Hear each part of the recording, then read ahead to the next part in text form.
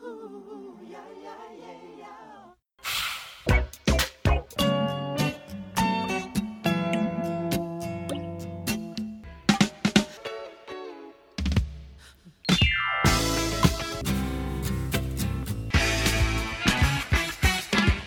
and welcome to Prince Track by Track. I am your host Darren.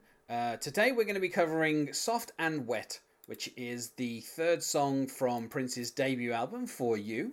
It was recorded in 1977 at the record plant in Sausalito.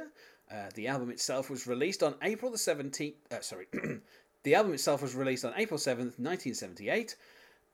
Prince is the only musician on this track, but it was the first time that someone co-wrote something with Prince. Chris Moon is credited with co-writing the lyrics. Chris Moon himself was an engineer in Minnesota who did some of the demos with Prince before he was submitted to Warner Brothers, and this is one of the songs that kind of was left over from those demos, and so he gets a co-writing credit. He's the only person to get any other credit on this debut album. The song is 3 minutes and 1 second, and it was released as the first ever single from Prince, released on his 20th birthday, the 7th of June 1978. Though in Warner Brothers press materials at the time, they they pretended it was his 18th birthday. They knocked a couple of years off to make him seem like even more of a wunderkind, which is really weird because like a 19-year-old recording this album is still quite remarkable. The fact that they felt they had to pretend Prince was, 18 is just kind of odd. But, that's kind of the early days of Prince's career where people felt the need to just lie about his age for some reason. And let me introduce you my guest, Martin Sands. You may remember him from Talking Cast, The Cast Next Door. Any other podcasts you've been on, Martin? As If. Of course. Our Clueless podcast. Yes. How are you doing, Martin? I'm fine. How are you? Given your accent, I don't want you to speak for the entire nation, but I'm going to ask you, first of all, if you remember how you came to find out about Prince, but also if you can kind of let us know what Prince's level of fame was in Germany, as you saw it, he's fairly big over here in the UK. He sold out in 1988. I think he sold out like 12 nights at Wembley Arena or something, and that was like a record at the time. And of course, in 2007, he sold out 21 nights at the O2. So he was fairly large over here. In small, he had kind of peaks and troughs, but he was quite well known over here. How big was he in Germany? Right. So I was born in West Germany in 1979, so a year after this came out. I don't specifically recall Prince's very early stuff, but that might just have been because I was 5. I don't know if he was big in Germany before Purple Rain and Batman, but he was definitely a star by the time the Batman soundtrack came out.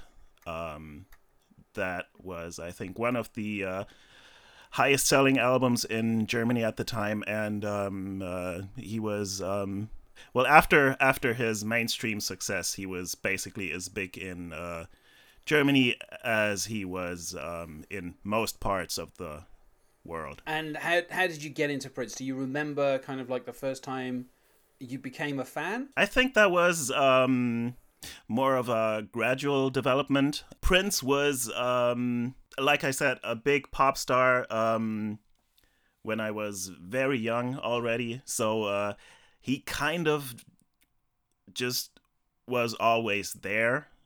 Much like Madonna or Michael Jackson or what have you.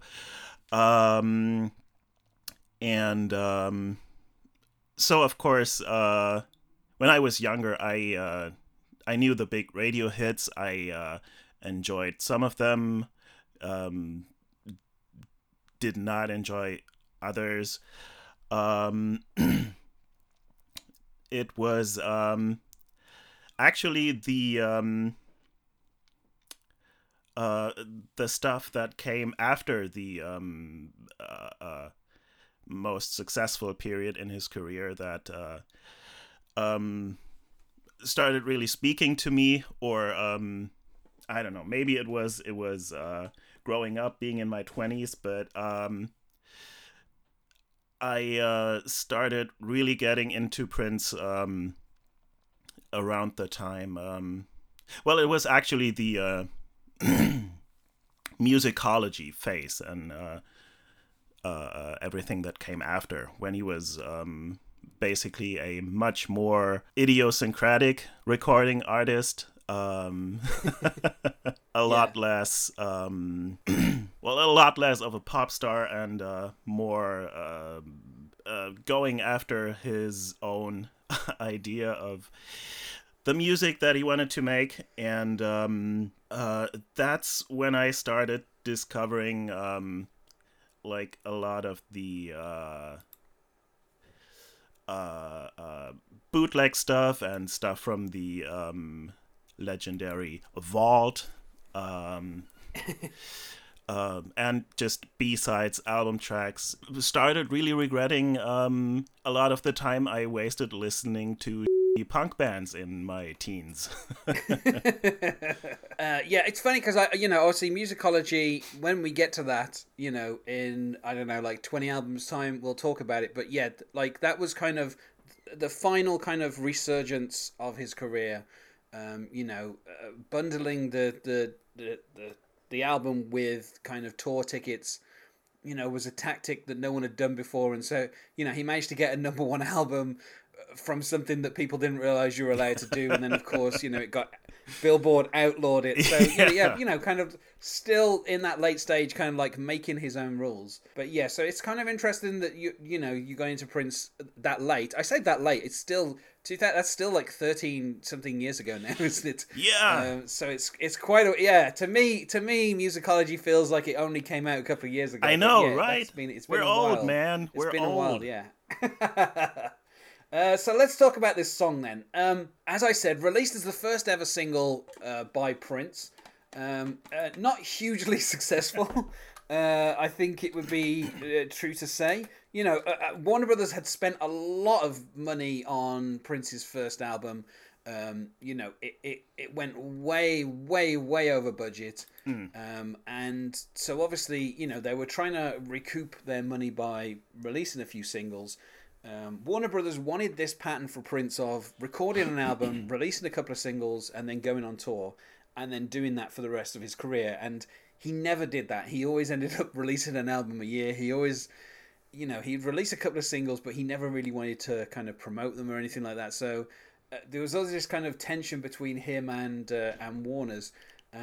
Now, the interesting thing is, I mean, on the Billboard Hot 100, this only charted at 92, Yes. so it barely charted at all. But on the soul singles, one of the many specialty albums that Billboard seemed to have, one of the myriad, it managed to get to number 12. So, relatively successful. It was the 12th most successful hot soul single of 1978. Yes. And this is something that will be true of Prince until we get to Purple Rain, is that he didn't really cross over. He was always charting on the specialty kind of albums and the specialty charts, with the singles, but never really getting like a big success. Now, to me, this song, I want to try and pick a genre for it, but I guess you could say it's kind of disco-y. It's not really kind of upbeat enough to be disco, but it kind of has that feel. Well, it fits in with a lot of the pop funk of the late 70s. Yeah, I think it's kind of hard to do. I mean, this is something we're going to find with Prince as we go along. It's kind of hard to exactly pin down what genre a lot of his songs are in, unless it's kind of explicit. Quite. There's a lot of kind of there's layers of keyboards on this, and as is with all the songs that are on this debut album, Prince is doing his own backing vocals, obviously singing in falsetto.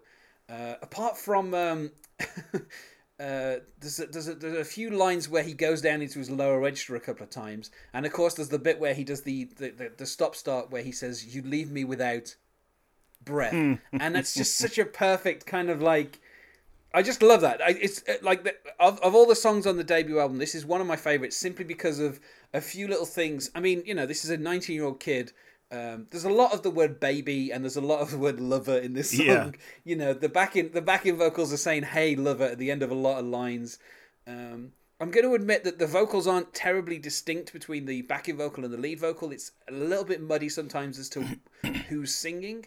If you're not listening with headphones on, you can't really hear in the mix where the vocals are meant to be. So sometimes the lead is a bit quieter than it needs to be, and the backing vocals are a bit louder. But that's just kind of the style of the album itself. There's a lot of that kind of going on. But I just love that stop start. Just the fact that he loses his breath just before saying the word breath is just such a good touch. In 1978, at this young age, he already came up with a more clever way of doing the putting in a pause after the word stop trope. He doesn't say stop, but I just so... the thing is, I don't want to go on too much about this one little bit of lyric, but I just love so much that if you're listening to the lyrics, which...